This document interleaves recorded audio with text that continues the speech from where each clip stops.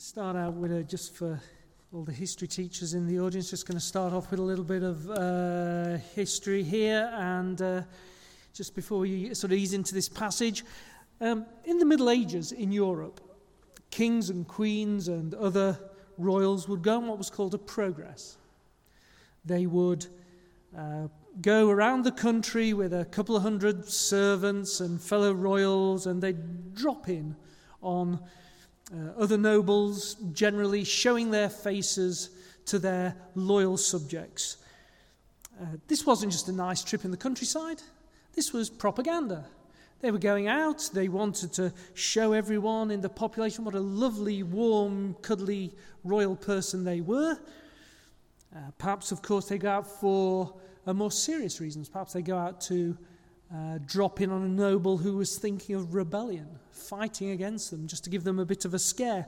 Or perhaps they'd travel around celebrating a great military victory. Whatever it was. The king or queen of wherever it was would go there, and they would be surrounded by servants. They would have brought their own servants. The people in the castle or wherever they were would be serving them. Even the person that castle belonged to would be serving them. The king expected everyone to serve them, and to be fair, everyone was expecting to be serving the king. That's just what you did. That's how it was. Tough gig, somebody had to do it. And so they would be doing this. I suppose there was always the risk someone would throw you out of a window or something, but generally speaking, there was a lot of serving going on towards this king or queen or whoever it was. So today we are back in the book of Mark, which we've been looking at really over the last couple of months. And today we're thinking about kings. You can see there the subtitle on the slide there is The King and the Cross. We're thinking about those two things, the king and the cross. The book of Mark here, this is a biography about a man called Jesus, written by a bloke called Mark. And in the passage that Libby just read for us, you could say, well, Jesus, who is this king, is on a progress. He's traveling around the country and is now heading towards Jerusalem, the capital of Israel. But this is very different to those medieval progresses I was just telling you about. In this passage, Jesus once again predicts his death. But why has he got to die? Why did Jesus have to die on the cross? Why did this king who we've been learning about over the last couple of months have to die? That's what we're going to think about today. So first of all, we're going to think about three things. You can see them there on the back of your program. I would urge you to keep that near you. It's a good place to take notes as we go through. You also want to keep open the Bible and keep the passage open. We're going to be jumping around a little bit in here, so do keep that open. But we're going to first of all think about the servant king, the idea of the servant king. Then we're going to look at why he came. And finally, we're going to think about why we go. So first of all, the servant king, why he came, and why we go. First of all, the servant king. I don't know if any of you have actually met kings or queens in the flesh. I've never met one in the flesh. I've met a prince in the flesh. Denise was telling me that one of her cousins, I think it was last week, met Prince Charles just in passing at Chatsworth, like you do. But I don't know how you would describe what a king or a queen is to perhaps a kid. I don't know what you'd say. Perhaps you'd say something about, they're in charge, they make decisions, they got the job because their father gave it to them. They're the boss. People bow down before them. They rule. People look to them as leaders. That seems to be largely true of kings and rulers. And as we've heard in the book of Mark so far, a lot of that's true of Jesus. He has great authority. He makes decisions. People look to him as a leader. He rules. However, how Jesus rules is different to earthly kings. It's a fundamental difference. It's a fundamental difference between Jesus and the people who started other religions as well. But James and John, as we were reading about, they're expecting Jesus to rule like an earthly king, to rule on a throne surrounded by servants, perhaps soldiers, giving out commands, ruling, maybe fighting the Romans, being pretty much a copy of all the other rulers at the time. Look there in verse 35. James and John, the sons of Zebedee, came to him. "Teacher," they said, we want you to do for us whatever we ask." "What do you want me to do for you?" he asked. They replied, "Let one of us sit at your right and the other at your left in your glory." And people give the brothers a pretty hard time about that.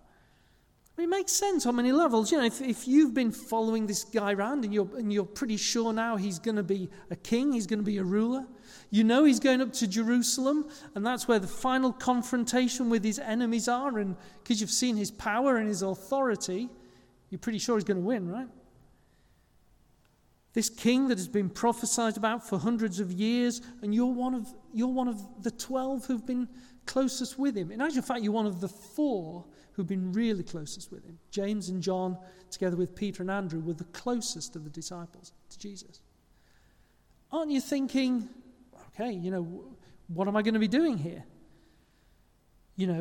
Surely I'm in line for Minister of Education, Foreign Secretary. Maybe their hair wasn't quite messy enough for Foreign Secretary.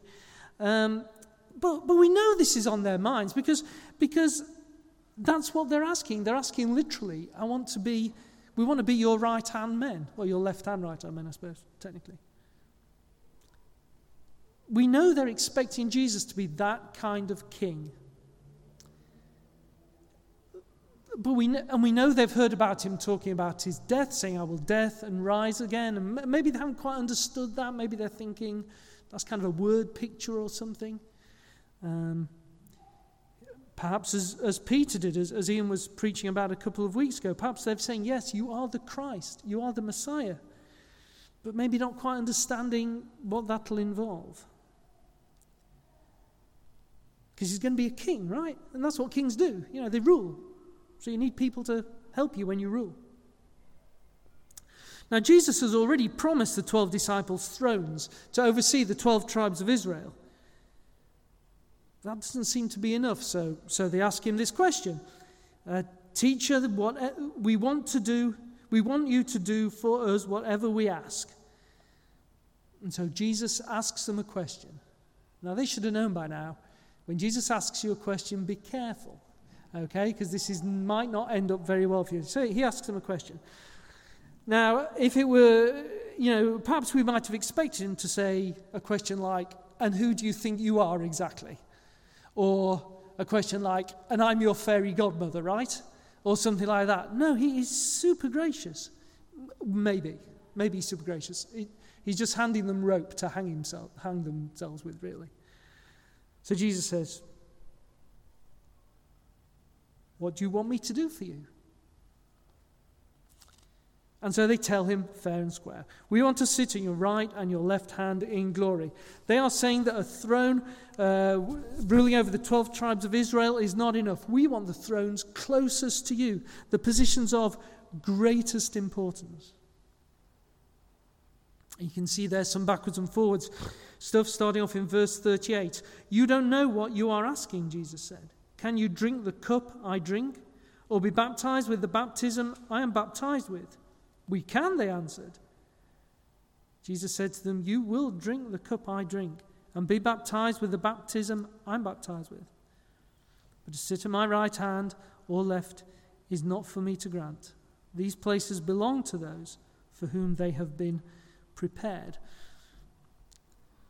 So this isn't really the main part of our message today, but just want to point out a couple of things to you.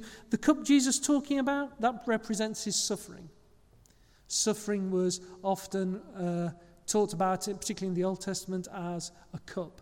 Some of you may know that the night before he died, Jesus prayed, "Lord, take this cup from me." The cup was his suffering that was about to come. The baptism he's referring to is his death and resurrection. That's one of the reasons why when we baptize people, we point out that it's a picture of Jesus' death when they go into the water and his resurrection when they come out. Jesus is really implying here, you don't know what I'm going to go through for you. And by the way, even if you did, there's no way you could possibly do it.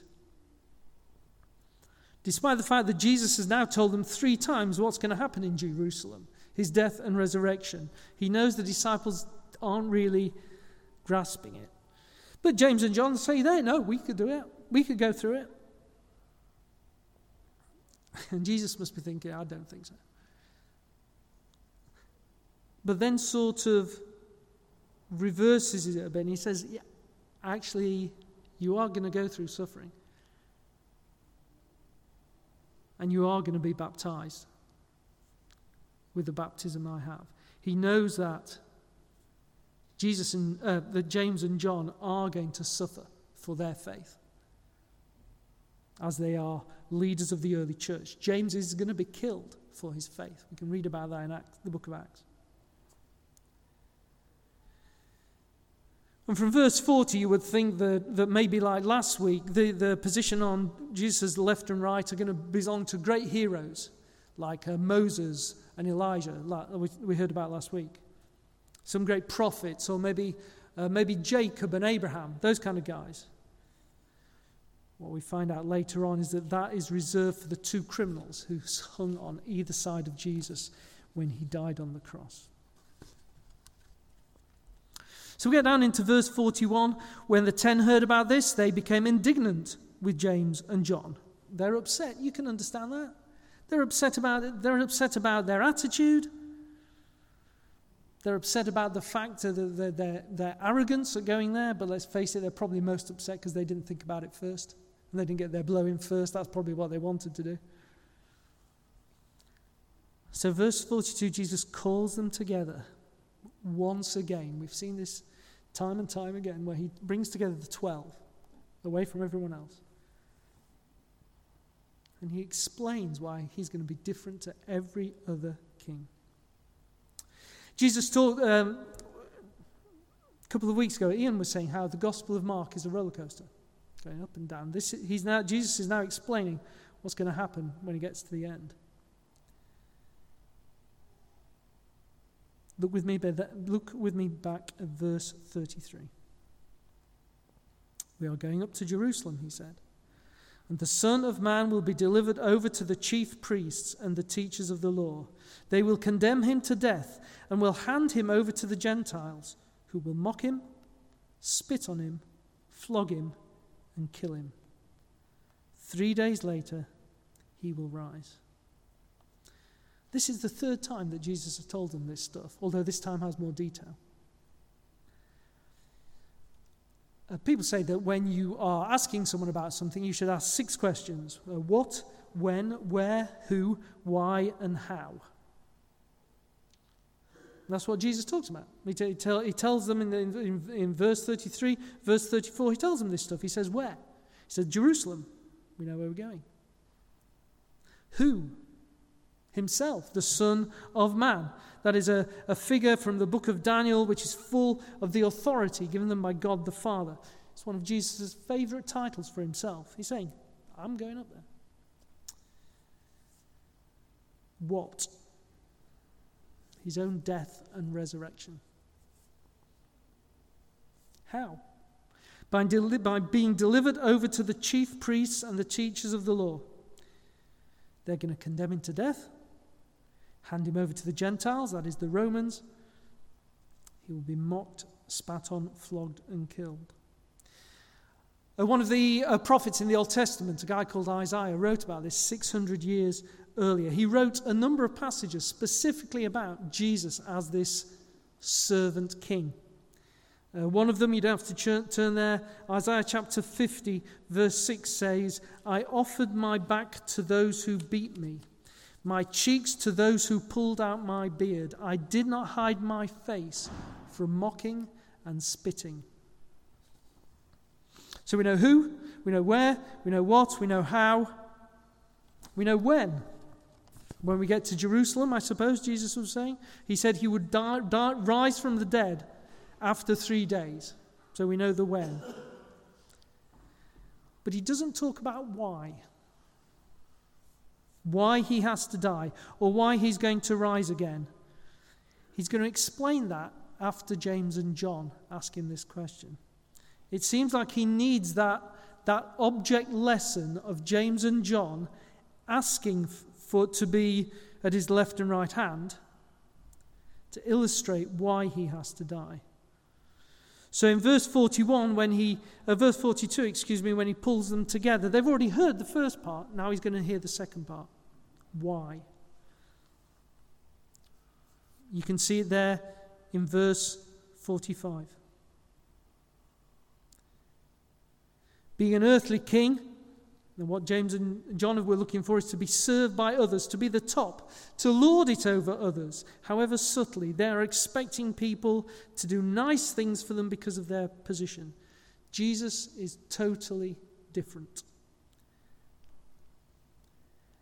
See there, verse 45, for even the Son of Man did not come to be served, but to serve, and to give his life as a ransom for many. Jesus has more authority than any ruler, and he has come to serve his people by dying for them. He has come to serve his people by rising for them.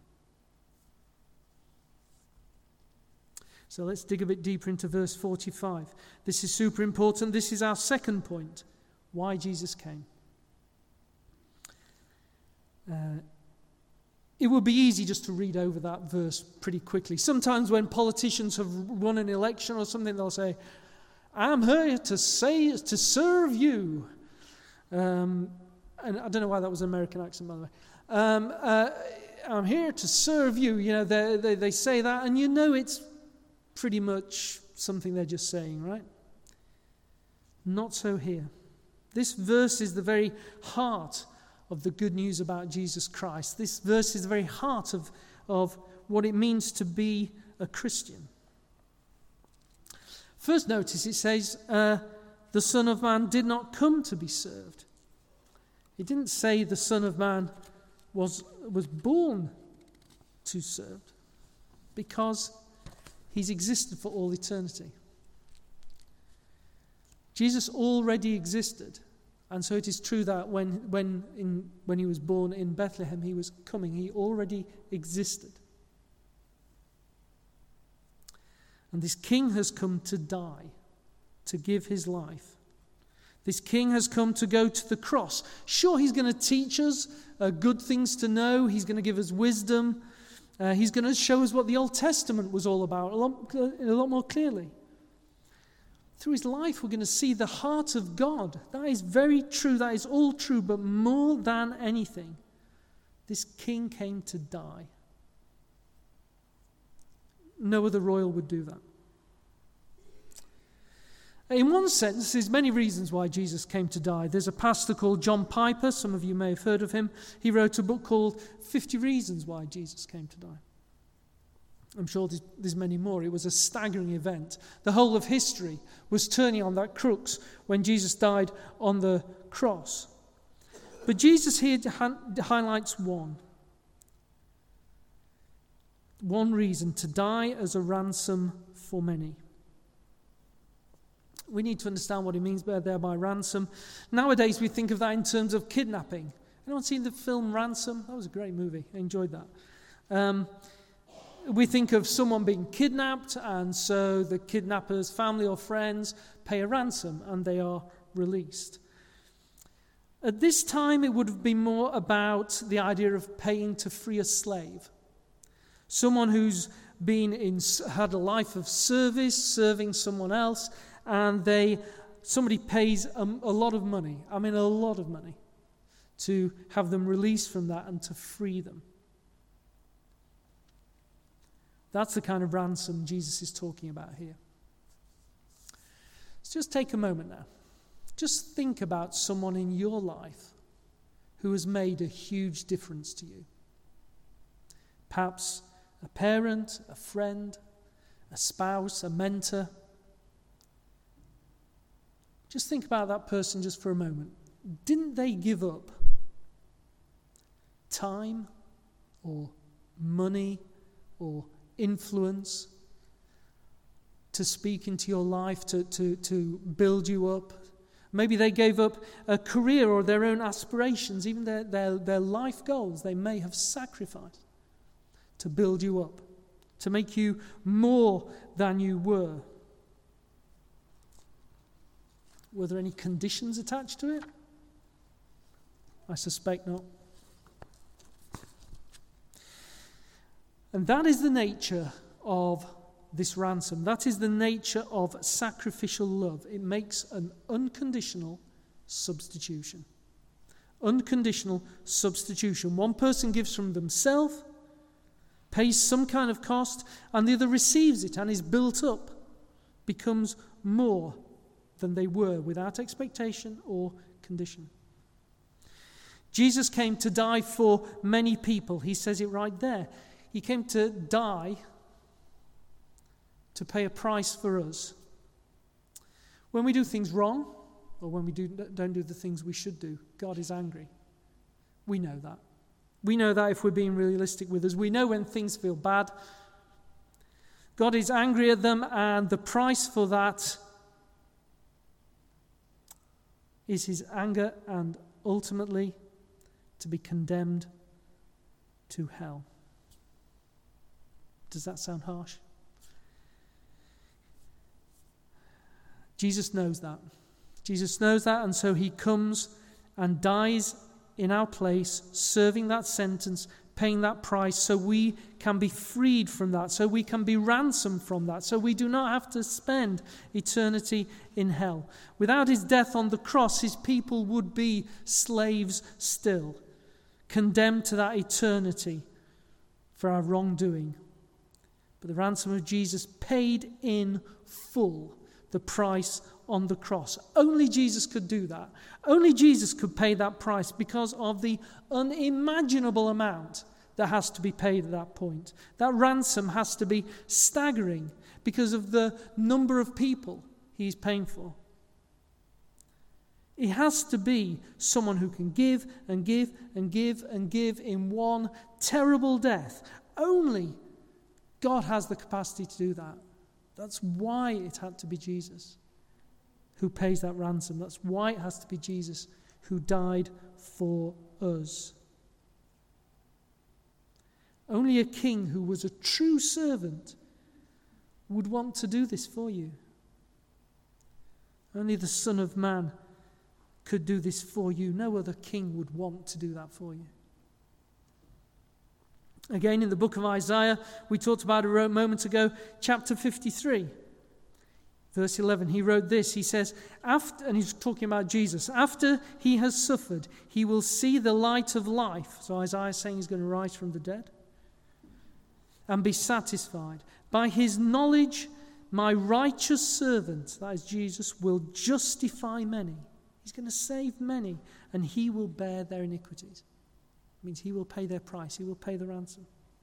Put your trust in this servant king today. The founders of all other religions saw their roles as being to bring enlightenment, to teach wisdom, to live as an example, to convert as many people as possible, perhaps, to their faith. Lofty and in some ways dispassionate goals, Jesus is far, far more personal, far, far more intimate. He came to die for you, to be tortured on the cross for you. Why would you not put your trust in him? Surely there is nobody more trustworthy than somebody who has died for you. Trust him and follow him, and you will be saved. You will live with this Savior forever. If you're here today or you're listening on our website, put your trust in Jesus, who died for you.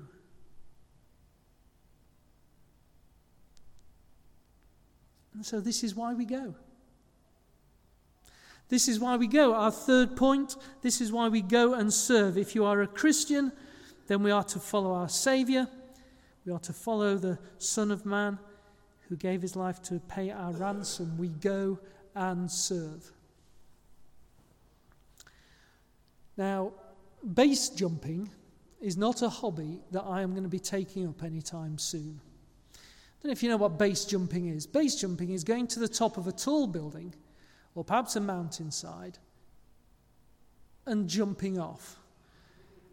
With a parachute, just to clarify that, but jumping off. Right? I would be struggling to jump off that balcony. You know, I mean, no. You will not get me doing that. I read a story this week about a base jumper who had jumped off a mountain and his parachute had snagged halfway down. And he was left dangling from his parachute halfway down the cliff face. This is another reason why I will not be doing base jumping anytime soon. So all the volunteers from the local mountain rescue, whatever it was, get down to him. Apparently it was a very difficult rescue because they had to come a long way down this rock face. And they were able to rescue him, taking up, all was well. This man said, "I owe them my life." He said to these rescuers, "I owe them my life." You may have heard that in similar situations where somebody's been saved from some dramatic circumstance. They say to their rescuers, "I owe them my life." So and I understand that. I get that. That's fair enough. So a fair question for him from perhaps the rescuers at that point would have been, okay, so what are you going to do with this life that you've been given? I don't expect he was saying he was literally going to follow these rescuers round and wait on them hand and foot and do all kinds of things for them. But it would be a fair question. You know, what are you going to do with it? If the nature of Jesus' sacrifice is unconditional, substitutionary love, that he's loved us so much that he's served us by dying and rising for us, he is looking for us to have the same kind of attitude, to do the same kind of things with our lives. No, like James and John, we cannot drink the same cup. We cannot suffer as much as he suffered. Like James and John, we cannot undergo the same baptism that he underwent, i.e. his death and resurrection. But our lives should be marked with the same kind of attitude. They should have the same aroma. Marked by service, marked by unconditional, substitutionary love. Do we have to? No. Remember, his love is unconditional. If Jesus did that so that we had to serve and follow him in that way, then that would no longer be unconditional, right? That would be conditional love. It doesn't say there, even the Son of Man did not come to be served, to give his life as a ransom for many so they can go and serve as well. No, he came to set us free. But the question is, what are we going to do with that freedom? What are we going to do with that life he has bought for us? What is the most appropriate response to this kind of staggering servant love? I want to suggest to you that it's to love others the same way, to return the best that we can out of thankfulness, that love.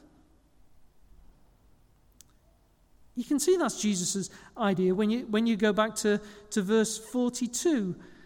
You know that those who are regarded as rulers of the Gentiles lord it over them, and their high officials exercise authority over them. Not so with you. Instead, whoever wants to become great among you must be your servant. Whoever wants to be first must be the slave of all. This then is the standard. This is the expectation, the life that Jesus is encouraging us to live. Do what we can for who we can, expecting no reward or recognition. What's our motivation? Thankfulness. Thankfulness to the one who's ransomed us, who's brought us out of that slavery. Yet I don't. I don't serve as I should. There are a million different ways we can serve each other.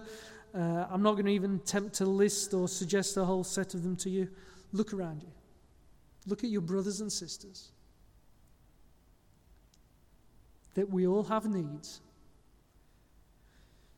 We cannot serve each other notionally. We cannot serve it in some sort of knowledge way.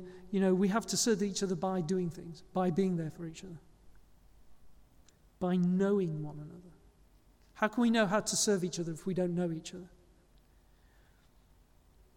How can we serve each other if we're not together? We do this as community. We do this as the church. We do this as a community here in Rotherham, the people here in Rotherham, people who we want to serve. That's what a church is. That's what a church does. So if I'm not going to list out loads of ways to apply this, you know that I want to give you some kind of list to apply things, because that's what I do. So instead, I want to give you 4 things that I know in my heart are attitudes that stop me from serving.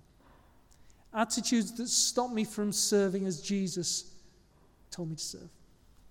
Number 1, when my attitude is, they're getting me to do something I don't want to do, or they're getting me to give something I don't want to give. If I'm living my life like my wants are the most important, or that my possessions are what makes a good life in some ways, then that attitude is going to stop me from serving others. Number 2, when my heart says, I only want to serve the way I desire to serve, I only want to serve the way I desire to serve. I put my sense of worth ahead of what the needs actually are. A lovely subset of this one is that lovely phrase, it's not my job. Yeah, right. Number 3. An attitude that says, I want to be known as a servant, perhaps instead of actually being a servant. I want to be known as a servant instead of actually being a servant. This is certainly one of my own sins. One speaker pointed out there's a great test for this, as to whether they have this attitude. Say at the end of an event you've helped with, someone's giving out the thanks, and they miss your name out. How do you feel? Do you feel angry, hard done by, irritated, I'm not doing this for them ever again? Am I only serving my own reputation? Or am I truly serving others?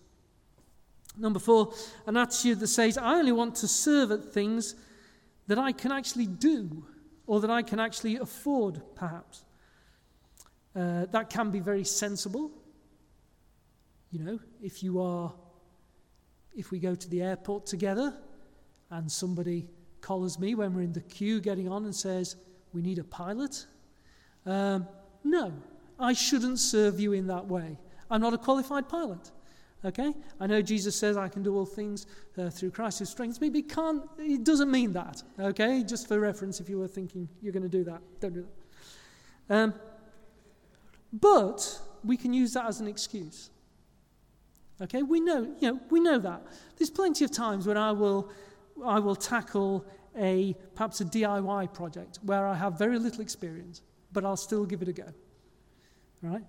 Or in terms of like I was saying there, what I can afford. I may very well spend way over the budget when I'm in a shop and not worry about it too much. But then when I come to Jesus, am I like, no, okay, it's 4:59 and I am going home now?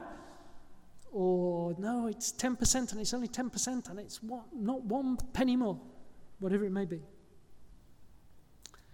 Heart attitudes that can affect me, that do affect me, and how I serve.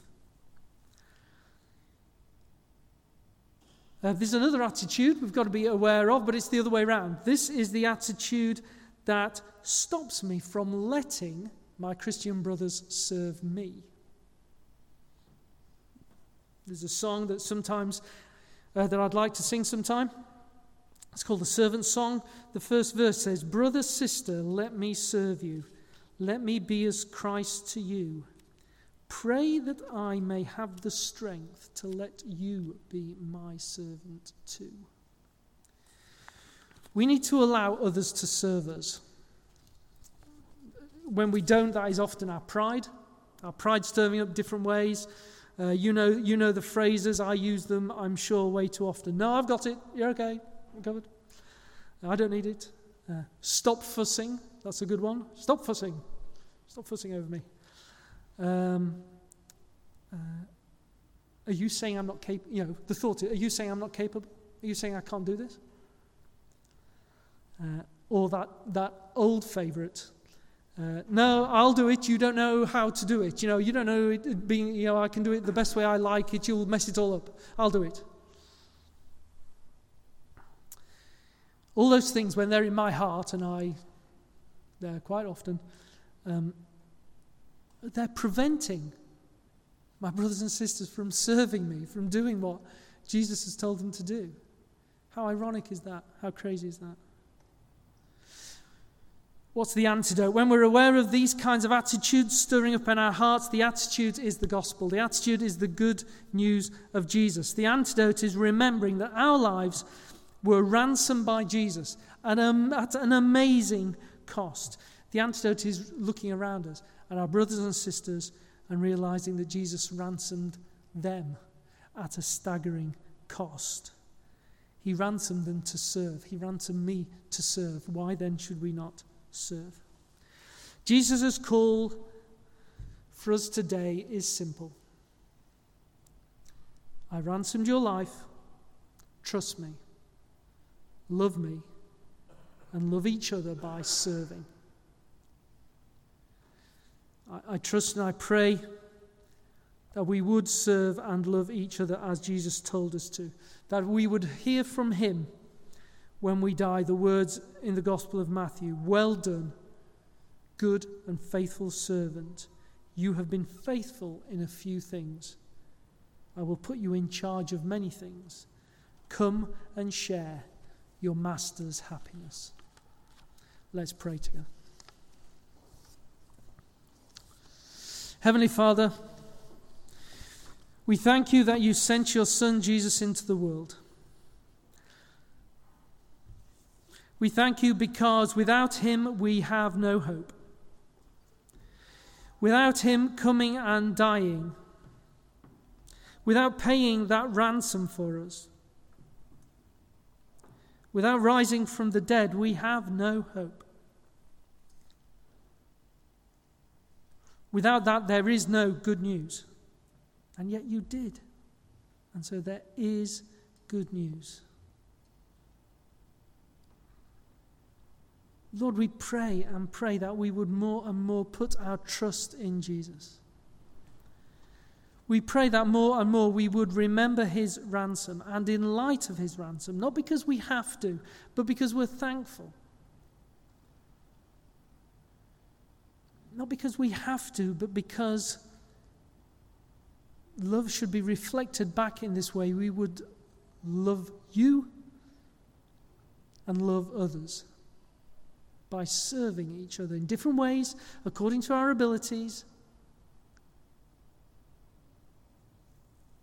And Lord, yes, we do pray that when finally we see Jesus face to face, he would say, well done, good and faithful servant. Amen.